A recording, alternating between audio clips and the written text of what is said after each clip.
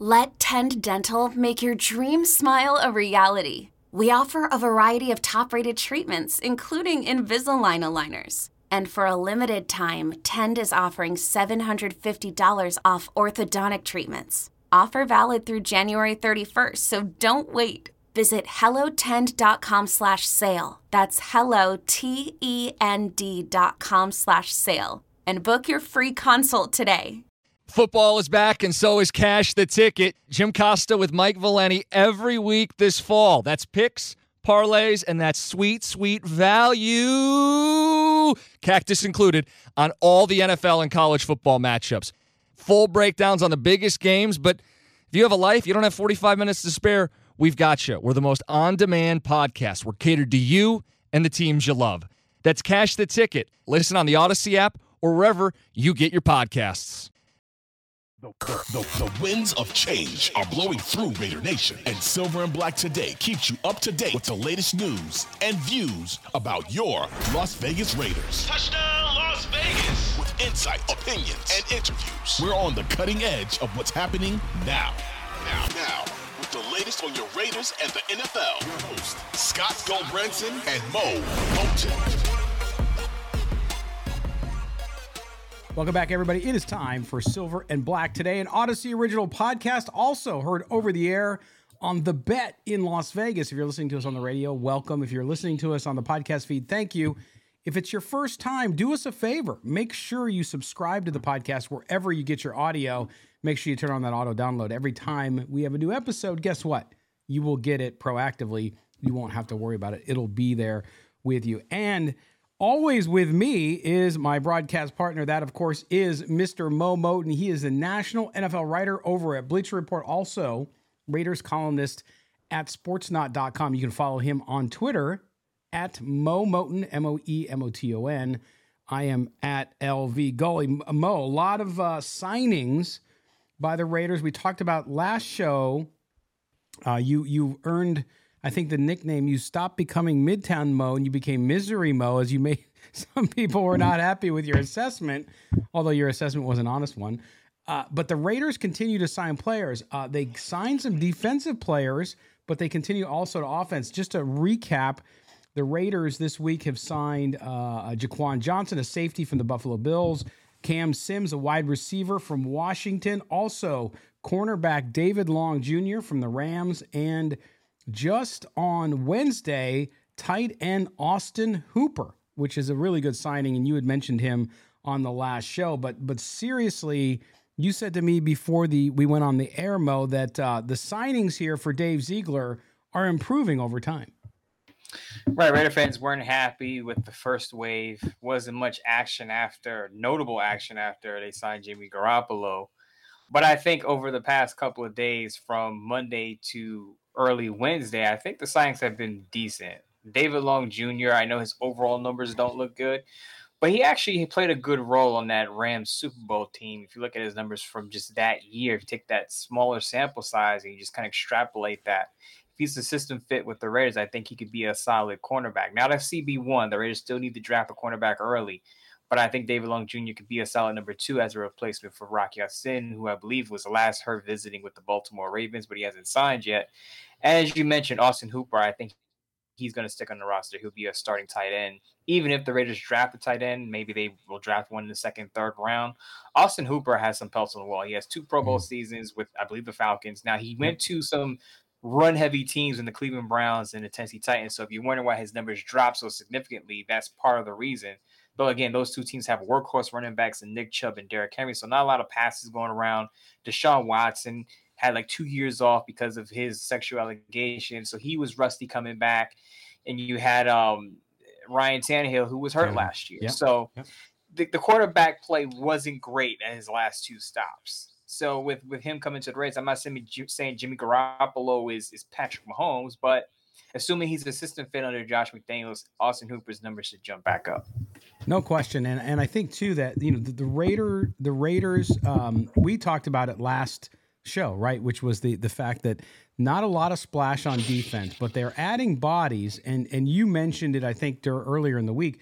saying that a lot of these bodies might be gone, when you get to the end of the camp. But over time, a guy like Austin Hooper, you expect obviously to make the team, and you also expect Long to perhaps make the team.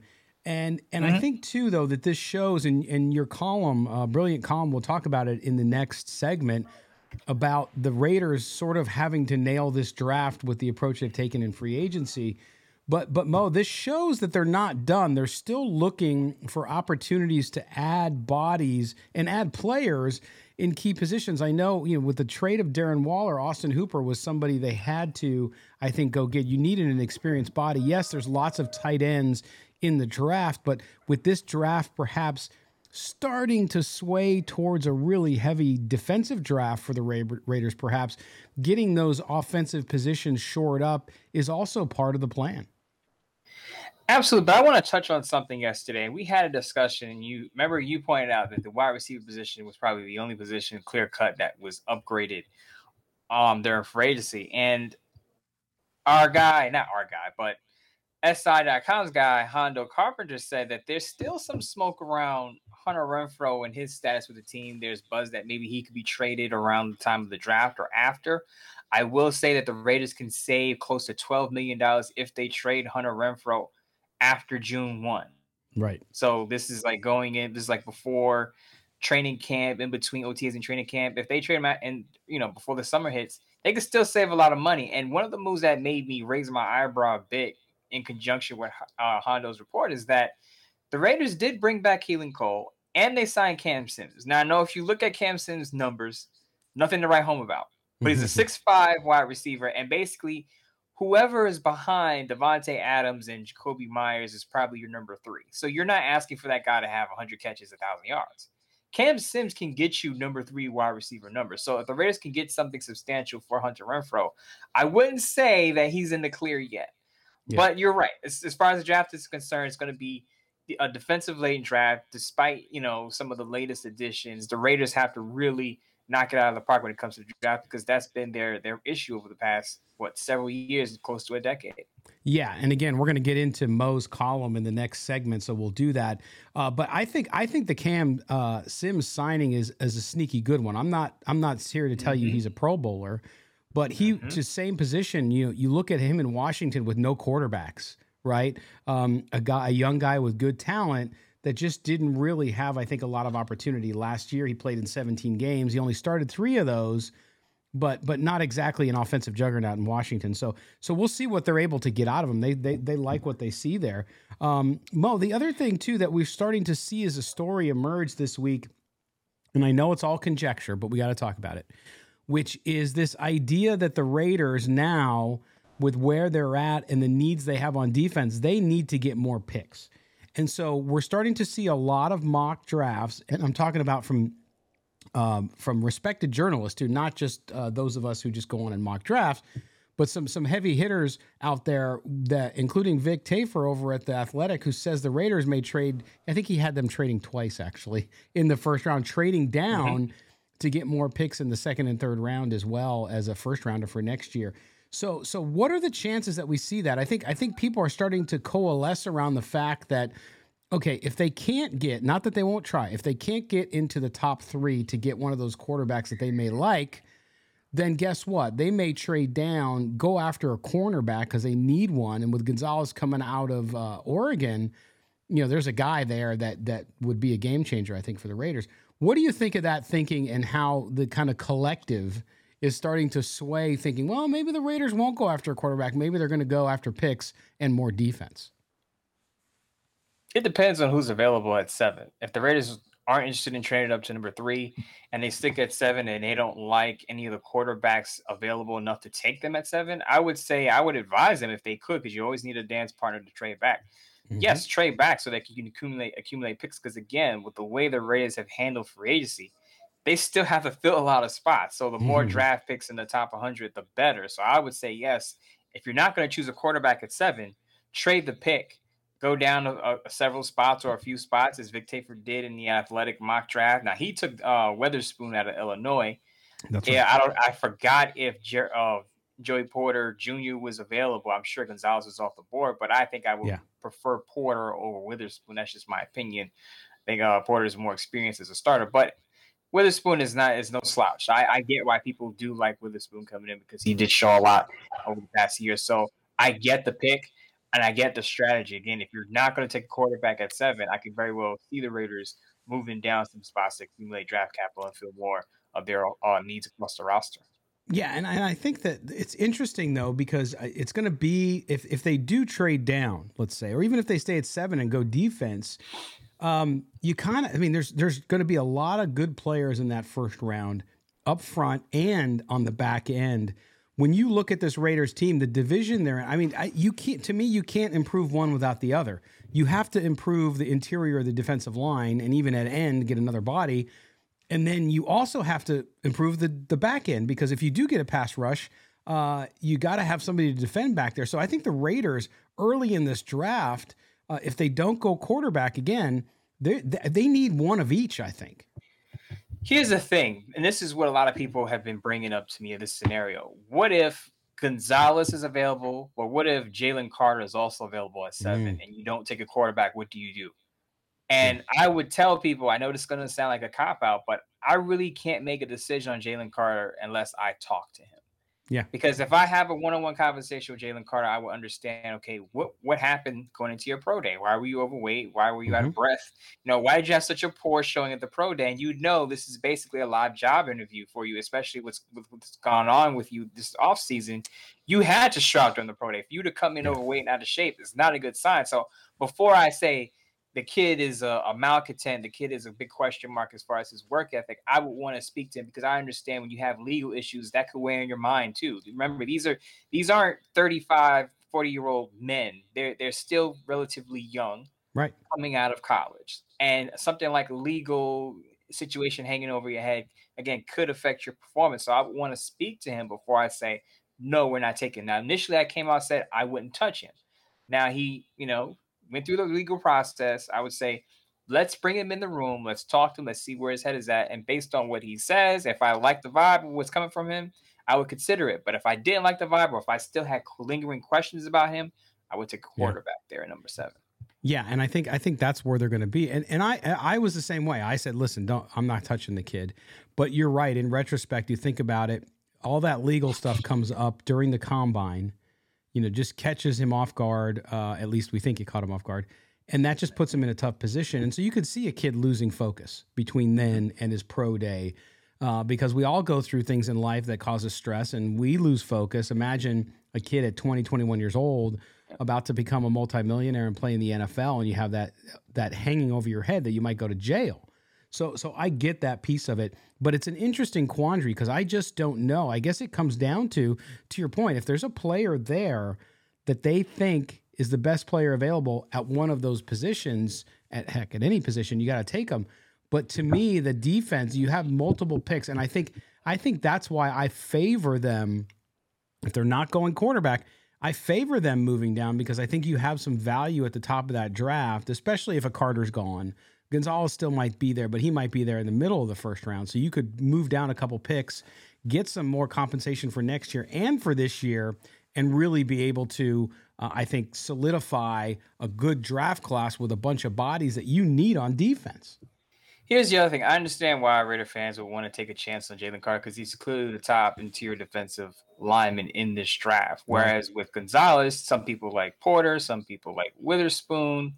There are some options there. Different people may have different cornerbacks at the top of their board, so there's no real tight consensus. But when it comes to that particular position and being that it's a big need for the Raiders because we saw what even just Tillery could do in the middle and unleashing or helping Max Crosby and Chandler Jones unleash on the edge, what an interior defensive lineman, a playmaking interior defensive lineman can do on passing down. So I understand the one for Raider fans saying, if Carter's there, we have to take him, regardless of what's going on in the background. But what I will say is that with his situation, you have to remember now, I know this is a different person, different regime, but what Henry Ruggs went through, and now what Jalen Carter is attached to right now, it's bad optics. I will say that. It's bad optics, but you cannot punish Jalen Carter for what Henry Ruggs did. But I will say that picking him after what happened with Henry Ruggs, you're going to have to do some explaining. You're going to have to say, well, we believe in this kid. His situation is different.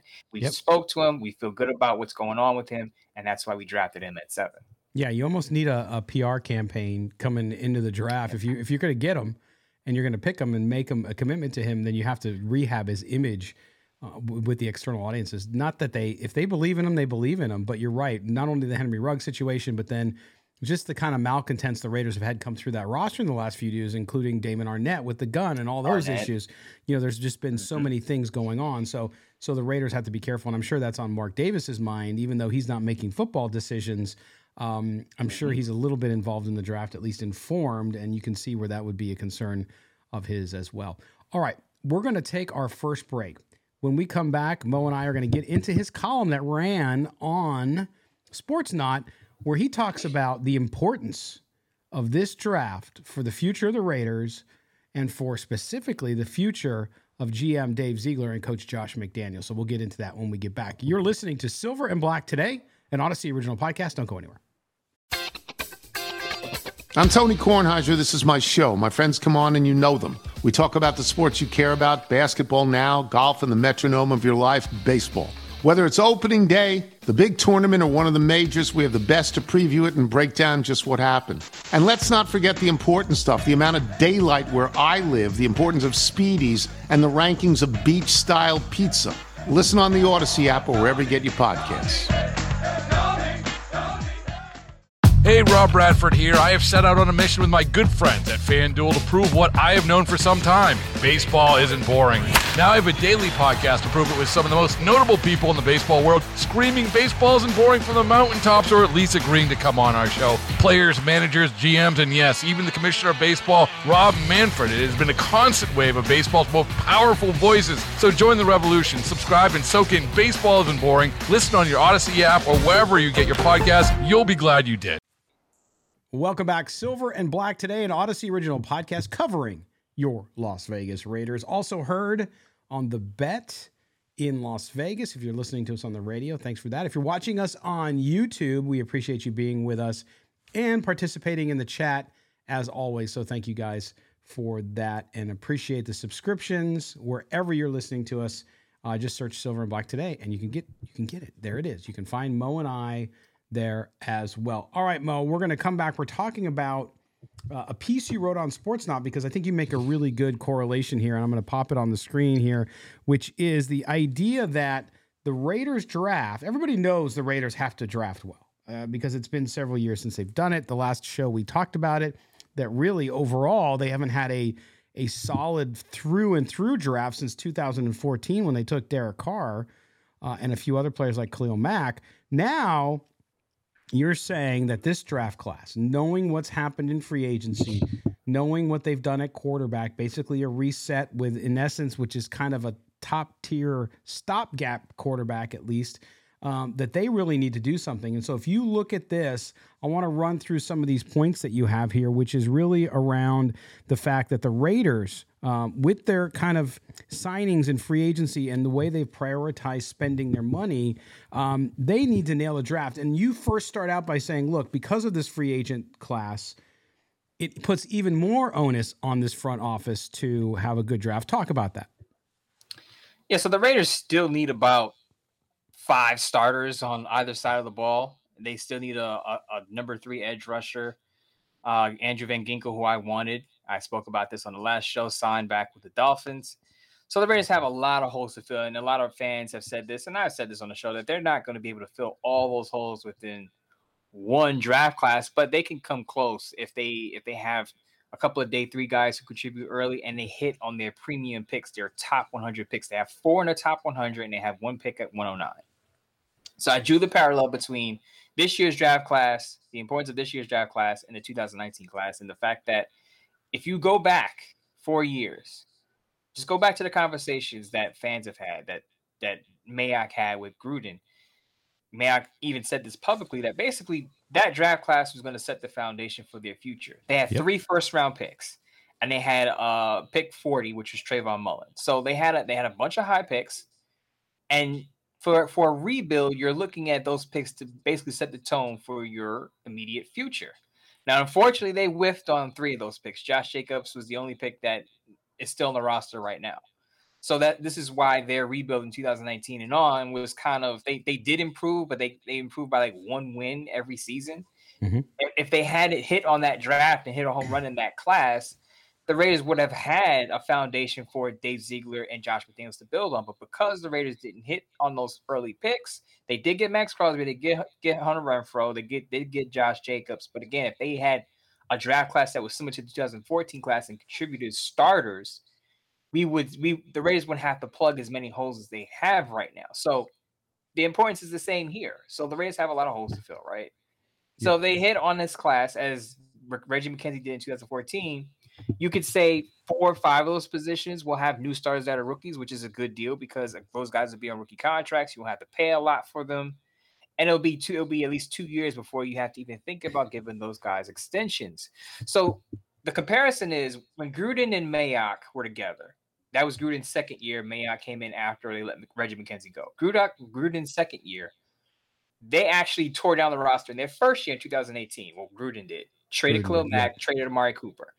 So then that 2019 draft class was the class that was supposed to set the tone for the future. Dave Ziegler and Josh McDaniels did it in reverse. Mm-hmm. They came in, tried to win with the roster that was left over from the previous regime. Then they tore it down this year, trading away Darren Waller, letting go of Derek Carr, basically, I don't want to say starting over, but basically remaking the roster. So instead of doing it in the first year as Gruden did, they're doing it in the second year, but the result is still the same. The Raiders have to draft well if they want to have a foundation for the short-term and long-term future, because if they don't, it's going to be a slow rebuild. If they do, then this team can win a lot more games than people expect. Well, Mo, so I think a lot that, listen, Raider fans, and we've been hearing from them vocally for the last few weeks in social media, they are tired of bad drafts. They've seen them through all sorts of regimes, okay? They've seen them through the Grudock, as you called it, too, which is a great one, through Reggie McKenzie, even though Reggie McKenzie had some success early on and got the team into better shape as far as salary cap goes. But you go back to the late Al Davis and the end of his life and what he was doing with the team, and it's just been a succession of disappointments overall for the Raiders in the draft. Not that they haven't drafted good players here and there, but consistent drafts with consistent yields has not happened. Why do we think, for the skeptical fans, because there's lots of them out there, why do we think that the approach here with Dave Ziegler, with his ability to evaluate talent from what we've seen over the last couple of years, what would you tell a fan who's skeptical that they can have a good draft? I would say look at Dave Ziegler's 2021 year with the Patriots. Let's be honest, Bill Belichick was running the Patriots show. And people say the Patriots drafts have sucked, and you're right, they have. But Bill Belichick was running the show. If you read reports, just read through the reports and just punch in Dave Ziegler's name in Google. He was really the de facto GM in 2021. Mm-hmm. Before that, he was part of the front office, but he wasn't calling the shots. It was more like Bill Belichick. So if you and I are running a company and you're the shot caller and I make suggestions, you don't have to take my suggestions. So we don't know which picks were exactly Dave Ziegler's suggestions. In 2021, we know because he basically, I don't want to say he took over, but it was documented that he was behind the spending in free agency, and he was behind a lot of the draft picks in 2021 because the Patriots knew they needed to change something because their drafts were disappointing. And I would say the Patriots draft class, they drafted Mac Jones, who I feel is a lot better than people give him credit for. I think with the real offensive coordinator now in Bill O'Brien, you will see Mac Jones play a lot better. They drafted Christian Barmore, who I felt the Raiders should have drafted in 2021. He's a decent player. Ramondre Stevenson is now going to be a starter. Had a pretty good year last year. He did. He was a 4th-round pick, and the Patriots found him on day 3. So there are some picks there that the Patriots had under Dave Ziegler, who was the de facto GM in 2021, that panned out. So I will say, if you're gonna judge Dave Ziegler's track record as limited as it is, just look at 2021 where the Patriots had some decent picks. Wasn't a great draft, but it was a better draft than they've had previous years to 2021. Okay, so we've established that this needs to be a foundational draft for this regime, for Dave Ziegler, for Josh McDaniels, if he can survive another year, which he probably will, for those of you who want him fired yesterday. But if you look at this, Mo, and you look at this class and the number of picks the Raiders have right now, we anticipate at least a few of those may be traded for different kinds of compensation. We're not sure exactly what yet, if it happens. But let's just go with the picks they have now. if you look at this and you say a foundational draft, what has to happen for that to be true? Meaning, what percentage of players do they have to hit on, especially early in the draft, for this to be considered one of those draft classes? I would say they have to hit on 3/4 of their picks. So they have 12 draft picks right now. I would say 9 of those picks have to either be starters or rotational players. At least 9 of them for it to be considered a home run draft. Unless 2 of those players become all pro players, then we can talk about that and evaluate it from a whole. But just from a numbers perspective, 75% of this draft has to be able to contribute right away, because as we just said, the Raiders still have so many holes on both sides of the ball. We talk a lot about the defense, but they still need a starting guard, because there's still a possibility that Dylan Parham moves to center. Even if he doesn't, they need a guard on the other side of the football, because I know they signed Nate Muti. I get it, but he's been a backup his career. Get a starting guard, get a high profile prospect out of the collegiate level to start that position. So yes, they have enough. I wouldn't say enough on offense, but they have enough on offense to be a top 10 scoring offense still, with Jacoby Myers, with Devontae Adams, even with Jimmy Garoppolo, assuming he stays healthy, Josh Jacobs, assuming he's still there on a franchise tag or not. They can still fill the top 10 scoring offense. But the problem is, are you relying on Jimmy Garoppolo to score 28, 30 plus points a game? I would say that's not a good it's not a good plan. Not a good plan. So again, if you can get 5 players out of the draft that can play on your defense and contribute on a significant level, you're in good shape. If you have fewer than 3, you're going to have some problems, because that means you're going to have a hole at maybe linebacker. You may get a corner that's coming along, but not yet a number 1 guy. You may get a defensive tackle who can't beat out Jerry Tillery. But you have to hit on a lot of these positions, because wherever the hole is on the Raiders defense, guess what? The Kansas City Chiefs are going to find it. The Los Angeles Chargers are going to find it. And possibly with Sean Payton in Denver, Russell Wilson will find it with the Broncos. So you're going to have to fill those holes with at least players who can contribute right away, or at least in a rotation. One guy that I know a lot of fans have been talking about, and actually you and I mentioned him on the previous show because he's still out there as a free agent, was Yannick Ngakoue. He's still out there. He's a guy, I mean, they brought back Faison. To me, that might be a guy they wanted, because listen, Chandler Jones, we don't know. Obviously, we know what happened last year. Didn't have a great year. Came on a little bit towards the end of the season, but struggled. And so you might get younger. You might end up getting an edge player in the draft, maybe not. Is that a guy you'd consider? I know he wasn't on your list in your column earlier in the week, but that guy, he performs. He just performs. He does. And the reason I didn't list Yannick Ngakoue is because the way Dave Ziegler is spending in free agency, I don't believe he want to pay what Yannick Ngakoue is probably looking for. Because remember, this is a guy that a couple years ago, I believe, had 10 sacks with the Raiders. Right. So he's not, he's on the market, but he's not going to go for cheap. And the way Dave Ziegler is spending, he's not going to pay a high price for any of these free agents, even if they can help the Raiders defense, which is frustrating for fans, because they're saying, we need defensive help. Why don't you spend the money? But I believe the Raiders have a little more than $11 million in cap space. And I think Dave Ziegler is going to save that, for the after the draft, because I think there'll still be moves even after the draft. We see it every year after the draft, depending on how the draft pans out, how the order pans out. Teams let go and trade players all the time, so they want to have cap space post draft, and I just don't see Dave Ziegler spending for Yannick Ngakoue, even though he would tremendously help the Raiders defense as a 3rd or even as a 1B to Chandler Jones, who's getting a lot older. Yeah, and I don't think his price is going to come down very much, because I think he'll get snagged up pretty soon. It's a premium position too. It's a People premium pay position, and he's consistent. Frank Clark is still out there. Frank Clark is still out there, absolutely. So there's guys out there, but to your point, a little bit out of their price range based on what they want to do and build this defense, it looks like, through the draft. So interesting stuff. Go make sure you check out Mo's column up on sportsnot.com. You can go to his Twitter at MOEMOTON, and you'll find a link there to the story from today's or yesterday's tweets when he wrote the story. So make sure you check that out. All right, we're going to take our final break. When we come back, it's that time of the week, everybody. It's the time for the Raider Nation mailbag. So we're going to get to your mail and a couple of comments when we come back. Also, just a preview, next week, Mo and I will start doing some more draft coverage. We're going to have a bunch of guests on over the next few weeks.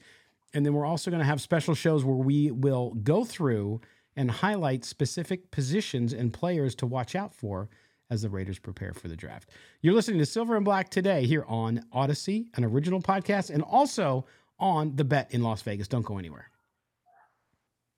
Welcome back. It's time for the home stretch here on Silver and Black today, an Odyssey original podcast, also radio show. Yes, that's right. If you're listening to us on The Bet in Las Vegas, thanks for being with us. We are in the home stretch here.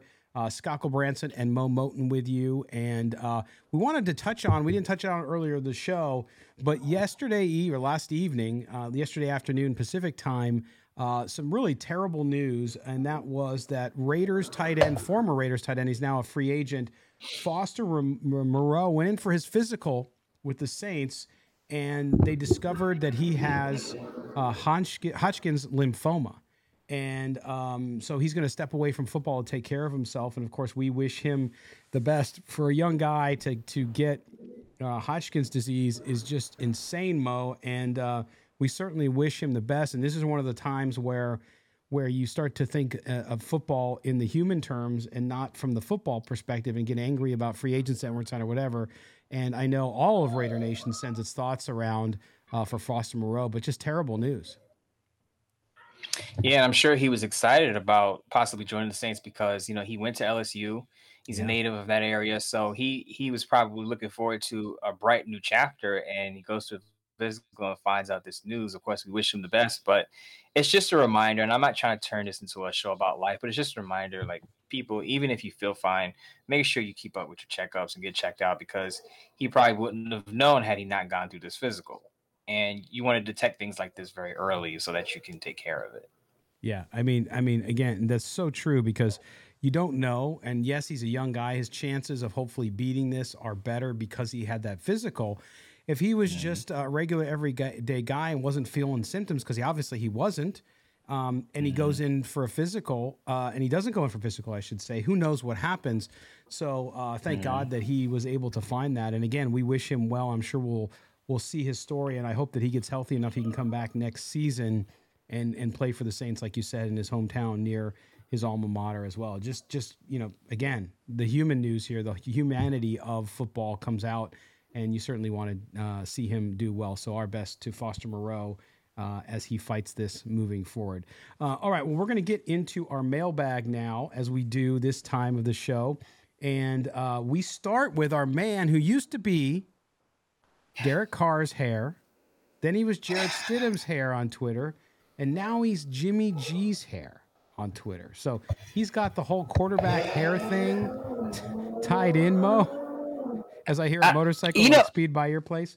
I wanted to ask him, what happens if, like, Brian Hoyer becomes a starting quarterback? Brian Hoyer has no hair. So what do you do? Like, are you like Brian Hoyer's bald head? Or I think you could be like Brian Hoyer's dome. Like, how does that work? Dome. I guess he can answer back on Twitter, but yeah, I'm sure. Fortunately, Jimmy G has a good head of hair. So yes. By the way, did you see that video of his first tour of Allegiant? And there's like fans in there doing the tour. The awkward moment where he said, "You're a handsome man." He's like, I don't know what to say to that. I don't know what to say to that. It's like, oh my gosh, it's funny when people meet. I guess it is interesting though, because I've seen that many times, right?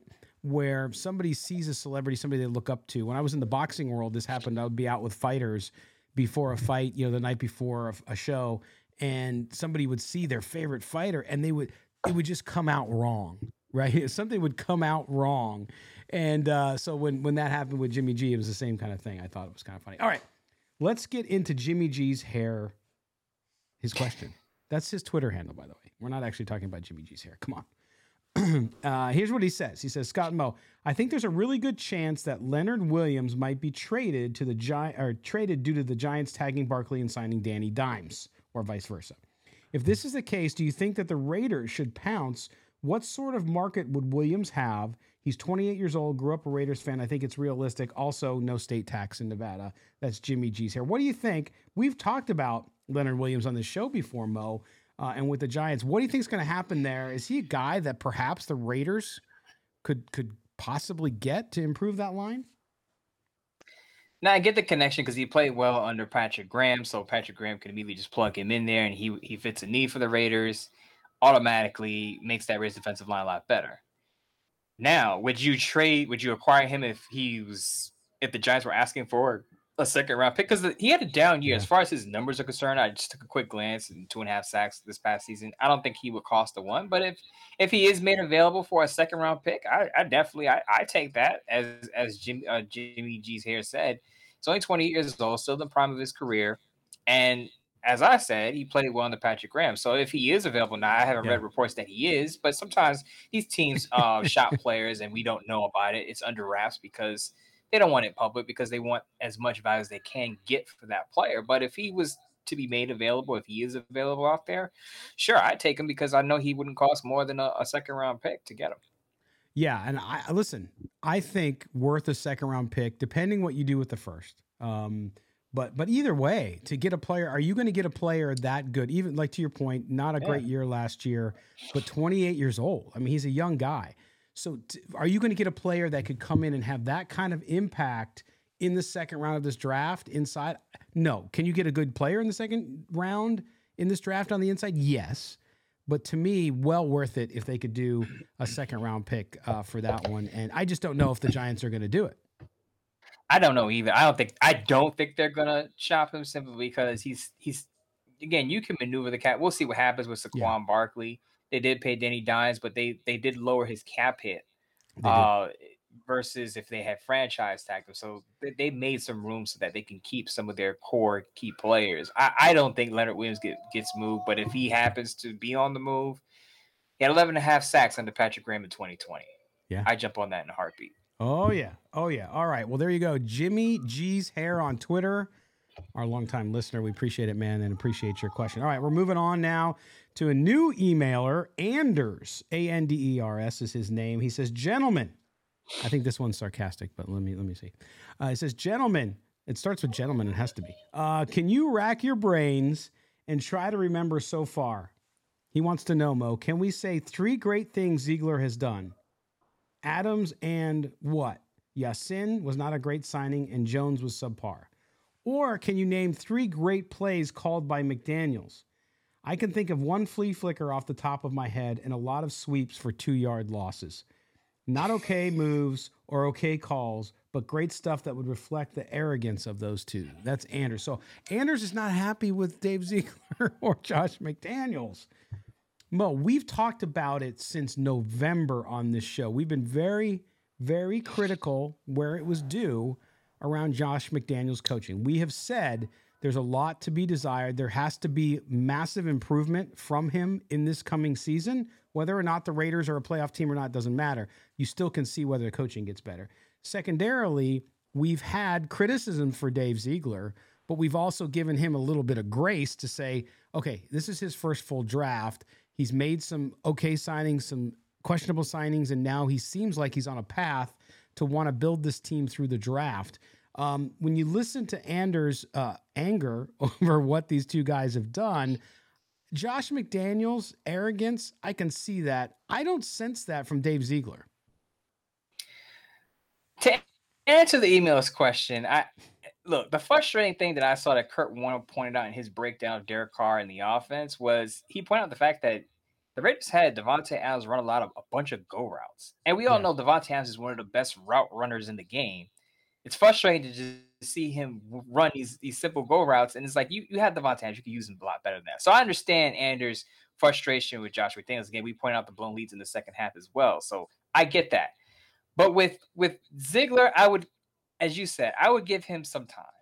I understand outside of Devontae Adams, who people give Carr a lot of credit for that trade move happening. Outside of that, it's kind of a lot of meh, okay, and disappointing. But again, give him a full draft. Give him a full draft class. And by what I mean by that is a first and second round pick, 12 picks. Then we'll kind of judge what his track record is, because again, he has a very limited track record with the Patriots. The fact of GM for 1 year, and I get the signings last year. The free agent signings that he did make Chandler Jones the most notable. Not something you want to write home about. Not something that Raider fans are too optimistic about going into this year. But give him some time. He's a new GM. This is his second year as the I want to say general manager because he had 1 year at the Patriots, but give him some time. Be a little. I know Raider fans hate the P word, Be a little patient with Dave Ziegler. I understand with Josh McDaniels because he's made mistakes in the past with Denver, and you can kind of see some of those mistakes rearing their ugly head again. Yes. But with Dave Ziegler, I would just say, let's see what his second year looks like with the signings. No, the signings aren't a lot to write home about, but with the draft, and then come back and we'll assess based on that. But again, to Andrew's point, but aside from Adams, not a lot to be ecstatic about with Ziegler and his moves. No, but we touched on it in the second segment in reviewing your column, Mo, which is this is a make or break draft for the team. So I think you'll know a lot about Dave Ziegler after this draft and what he's able to do. The one thing I will say though, and I don't want to start a fire here on the show, but I know there are some Raider fans out there who will say, "Hey, he got rid of Derek Carr. That's a positive." Yes. I'm not saying I say this, but there are Raider fans that saying finally Dave Ziegler was the GM, the shot call that finally was able to had the balls to move on from Derek Carr because previous regimes didn't. Because a lot of people, let's be honest, will say Carr is a head coach killer. Some people look at it on this side of the coin and say, "Oh, Carr has had so much instability because of the Raiders' dysfunction." And there's some people that say, "Well, Carr is a coach killer. He gets coaches fired." Yeah. So depending on how you look at it, you may look at Derek moving on from Derek Carr as a positive. So there for some Raider fans, there are two moves: getting Devontae Adams and then getting rid of Derek Carr. And then there's the other part of those people who would agree with you, but would say that they should have done it last year, right? Because nobody's ever happy. All right, and there's another group of people that say they should have gotten a draft pick for him, which I do agree with. They bungled that situation where they should have gotten some draft capital for a starting caliber quarterback. And I think there's some validity to the argument some fans out there about the Waller deal too. They could have gotten rid of Waller last year for a second round pick for Green Bay. I would have done it. I wrote about it. You did write it. The Packers offered the Raiders a second round pick for Waller, and I said it when the Raiders were 2-5. Yep. I had a tweet that said they cannot stick with the status quo. They have to break this up. Trade one of your players, get some draft capital, and look forward to next year. Yep. They held on to Waller, and of course, he was injured, banged up for the season. So of course, his value goes down. So instead of a second round pick, now you get a third round pick. Yep. Absolutely. That's on Ziegler and McDaniels. Yes, it was. Okay, they were too committed to those guys too long. All right, Anders, thank you so much for your email. We appreciate you being part of the show and keep messaging us, keep listening. We appreciate it. All right, now we go on for our last mail today with our longtime listener, Gary Harkenreader. He says, "Hey, say hi to Midtown Mo. Say hi to Midtown Mo," which we haven't even said hello to him here yet. So here we go. Hey, look, it's Midtown Mo. Come on. All right. I love the intro. The side hat. Oh, look at that. Got grooving. Look at that. I got to do what I got to do. All right. Even our producer, bobbing his head in the background. He is. All right, here we go. So he says, say hi to Midtown Mo. And then he says, I'll wade deeper into the waters with the Raiders on some of the other things I expressed with you later. But I want to say this. Based off the low grades, and we didn't talk about this, and Gary has been emailing me for 2 weeks about it, so we'll address it now. Based on the low grades Raider players gave McDaniels and the coaching staff, do you remember the survey that came out, Mo, where they evaluated all the coaching staffs, is saying that I don't believe any. He says because of that, he doesn't believe any splash signings were going to happen. So we're looking to the draft and the cast-offs once the roster cuts start. You guys mentioned the Raiders had to go with plan B after plan A failed. I disagree. The Raiders just kept plugging in players to see who could execute plan A. Let's consider the following terms: developing and learning. Raiders talk about football IQ. Then developing players end up on the practice squad and become prey for other teams. There are expendable players that learn and can execute, and they learned how to make the 53-man roster. I still expect Bobby Hoyer to sign unless he retires. I've seen Blaine Gabbert play. So he's basically, in conclusion, he's got a long conclusion. So, Gary, I'm just going to summarize it. He just basically says, I don't think McDaniels can do anything different than he's done in Denver. As always, the best, Gary. So, Mo, this is common. This is, I would say it's prevailing thought in Raider Nation, which is Josh McDaniels is not going to get it done. When you go into this season, even if he has a pass from ownership and he has a pass from his buddy Dave Ziegler, meaning that, hey, we're rebuilding, so we're going to give you another year where we're not going to be worried about wins and losses as much. I still don't believe that he's 100% secure. At what point, what would he have to, even if he's in a year where they said, hey, I don't care if you lose, at what point could the ejection button come? What would have to happen in Raider Nation with this Raiders team in 2023 for Josh McDaniels to either lose his job some point in the year or at least after the season's over next year?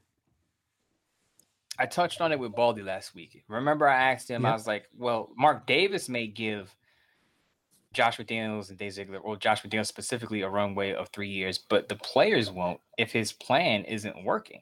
Mm-hmm. Let's remember that the players know, or they have a feeling too about if a guy could be a legitimate NFL head coach, or if he's just an offensive coordinator. Players can detect this right away. And there have been former players who come out.